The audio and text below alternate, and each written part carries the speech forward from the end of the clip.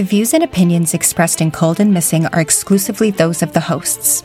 All parties mentioned are considered innocent until proven guilty in a court of law. Cold and Missing also contains adult themes and languages and is intended for a mature audience. Listener discretion is advised.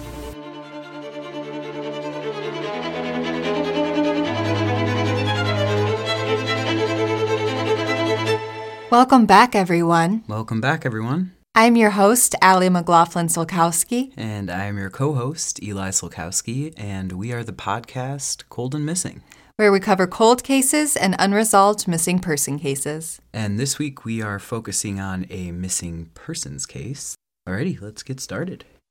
So today I have a missing person case, but just as a quick content warning at the top, this case does involve a child, and there is a brief mention of suicide. Today, we are covering the missing person case of Dorien Thomas. And this case actually comes to us from a listener, Nina, who sent us this story through Instagram. So thank you, Nina. So the case of Dorien Thomas, this takes place in October of 1998 in Amarillo, Texas. But first, a little bit about Dorien. Dorien is 9 years old in 1998. He was born May 6th, 1989, and he would be 33 years old today. He was a student at Bivens Elementary School, and family and friends said he was known for cruising around the neighborhood on his aqua bike with white tires. He loved being outdoors and could make friends with anyone. He was also known for his gymnastic skills, specifically his back handsprings. And now, the timeline of events. So on October 26, 1998, the exact circumstances around his disappearance are unknown at this time. What we do know is that Dorien filled his aqua bike with white tires and the word freestyle on the frame. He filled his bike tires with air and was headed to a nearby truck stop for a snack. According to Lieutenant Gary Troop, he says, quote, "The last time he was seen or known of, he was going towards the Tootin' Totem there at Amarillo Boulevard and Hughes. He was going to get a drink and some chips," end quote. The Tootin' Totem was very close to his house. Dorien lived at the 1300 block of Northwest 9th Avenue. It would have taken, at the most, 3 minutes to bike there. Dorien was wearing a red shirt and blue jeans. When Dorien didn't come home as night fell, no one was immediately worried. Lieutenant Eric Bohannon says, quote, "Usually, he was pretty easy to find.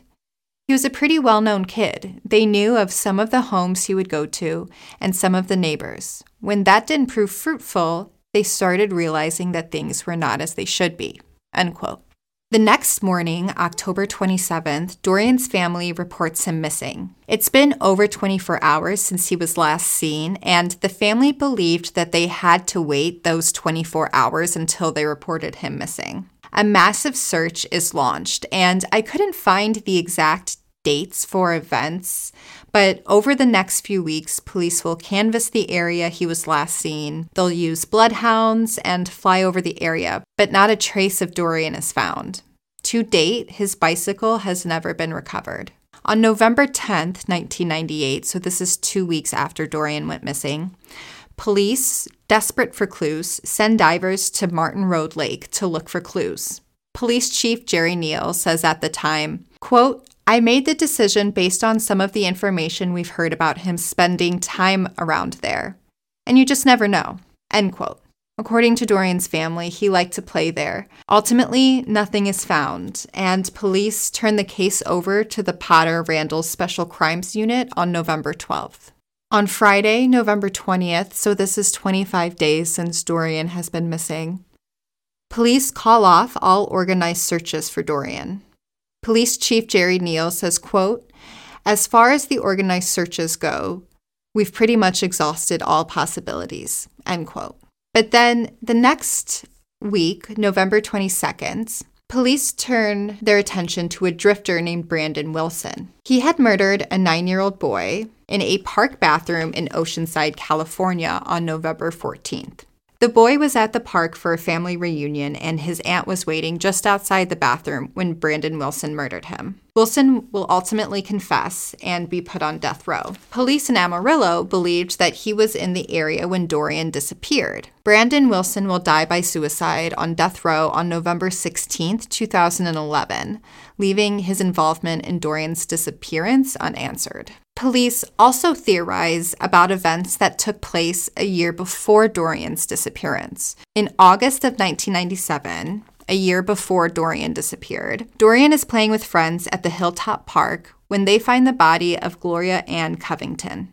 She was a sex worker who had been stabbed to death. Gloria's friend, Linda Gale Jackson, witnessed the murder and was injured herself in the attack. Linda said the murder happened inside a light-colored pickup truck. About a month later, Linda Gale Jackson was also murdered, and witnesses reported her also getting into a light-colored pickup truck. In September of 1998, so this is 1 month before Dorien went missing, a friend of both Gloria and Linda was beaten by a white man with red hair pulled into a ponytail, blue eyes, and a mustache. The victim ran to Dorien's mother's house for help, and the assailant followed her there.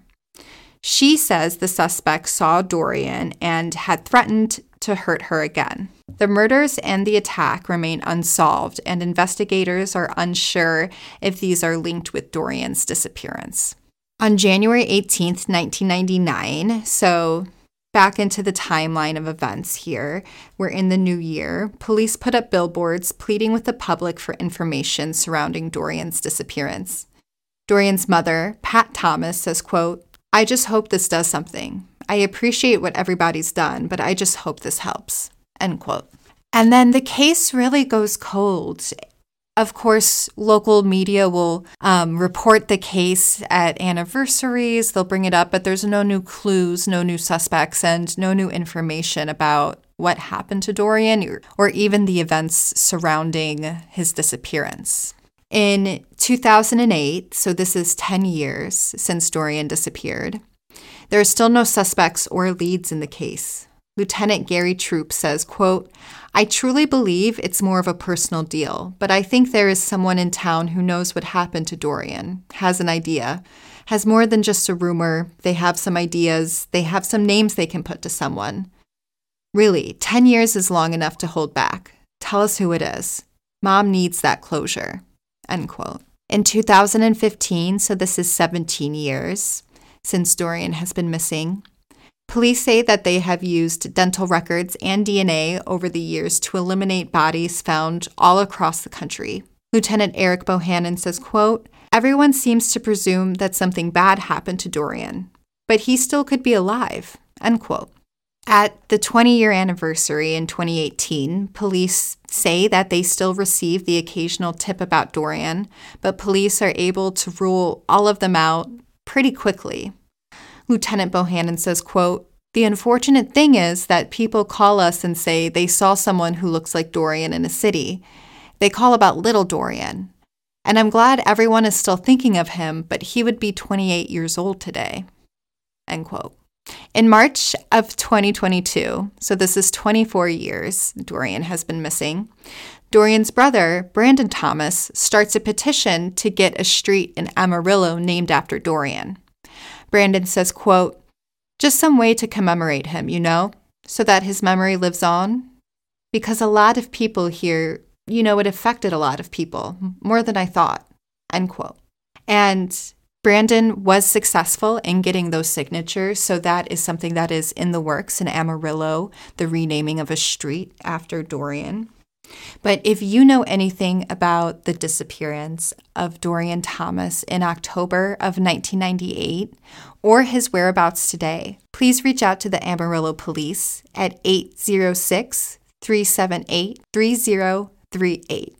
And the sources for today's podcast come from KFDA Amarillo, NBC News, MyHighPlains.com, Fort Worth Star-Telegram, the Austin American-Statesman, The Facts, the Tyler Courier-Times, the Marshall News-Messenger, and the Amarillo Globe-News. Okay, so that's the case of Dorien Thomas. Do you have any questions about the timeline? I don't have any questions about, like, how he went missing. I think I have. Well, let me start with just my first thought, and I'm sure some questions will come from that. It actually took me a minute to, I guess, like, find the red flag, or not red flag, but like where, as someone who is interested in true crime, I look for where something was maybe missed, And as I was listening, I was just listening, that part of my brain didn't turn on until the police officer, I believe, and you can answer me since it's kind of a question, who said it just seems like maybe it was like a personal issue and that someone knows, like that it was... That was Lieutenant Gary Troop. Okay. That was my first major red flag, because if my kid was missing, I would want any officer on the case to be taking it very personally. Mm-hmm.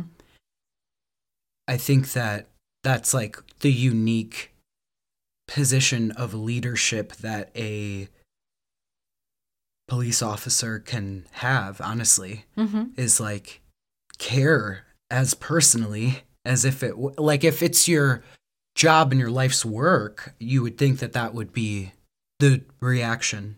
And I just had an issue with that. Like, it was, at least the way that I perceived it, it just felt like I'm an actor, so I'm using this. Like, there were no high stakes around it. It's like, well, we're just going to wait until someone tells us because we think that that's what it is. So,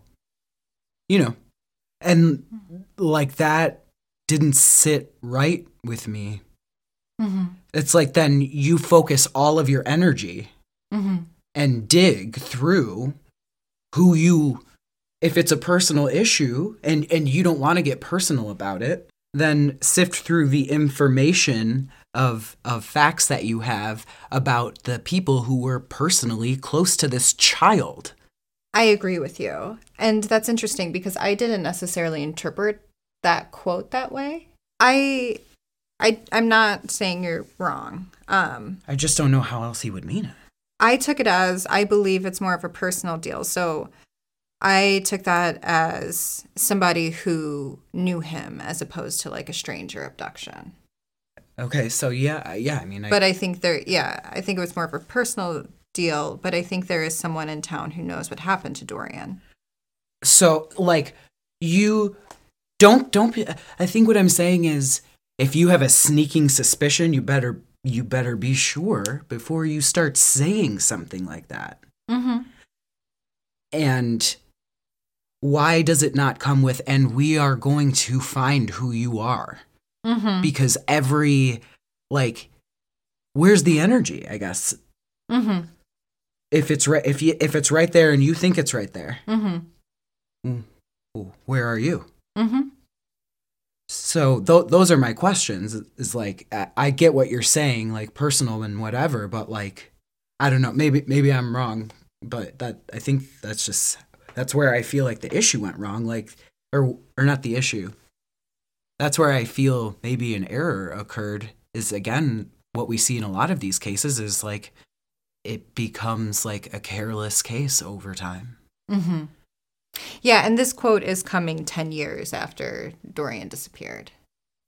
But the person who is experiencing like the loss or the missing person, it feels like the first second. Mm-hmm. Every day, every week, month, year. So, I don't know. I feel like if one of my loved ones was missing, and even 10 years later, I heard that on TV or something, maybe it's because like I'm a pretty hopeful person, like that would swing me in a direction for sure.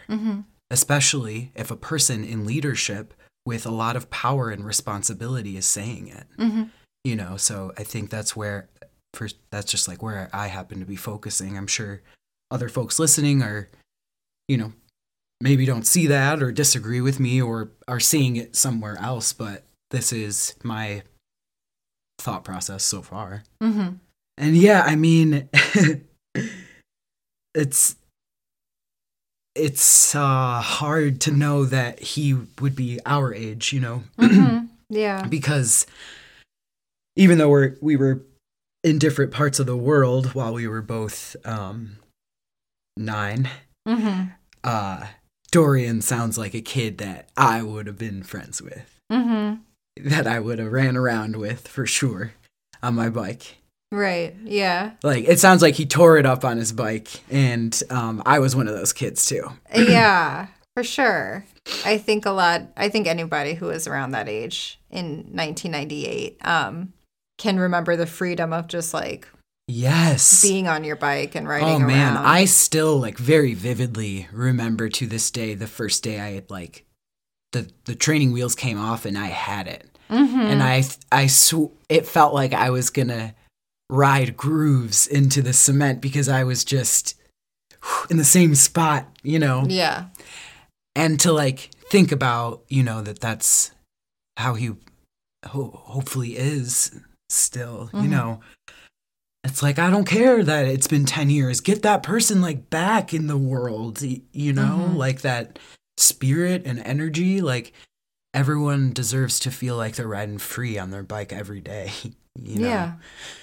And that it was already such a specific quality about him and that the way people were talking about him to know what it feels like to ride a bike and feel that freedom, like it says a lot about, I think, what his spirit was probably like, is probably hopefully like. Yeah. Again, if you know anything about the disappearance of Dorien, what happened in October of 1998, or his whereabouts today, or the whereabouts of his bicycle, which has never been recovered, please call Amarillo Police at 806-378-3038. Thanks for sharing this with us. I mean, as always, it's hard to not find a personal connection to a lot of these people. They're people, you know, and at the end of the day, we all are. And I'm grateful to get his name back out there. Yeah. And thank you again to Nina, who brought this case to our attention. And, you know, that goes for any listener. If there's a case out there that means a lot to you, that you grew up near, or that you read about, that you can't get off your mind, that you think more people should know about, you can message us on Instagram, Cold and Missing. You'll find us right there.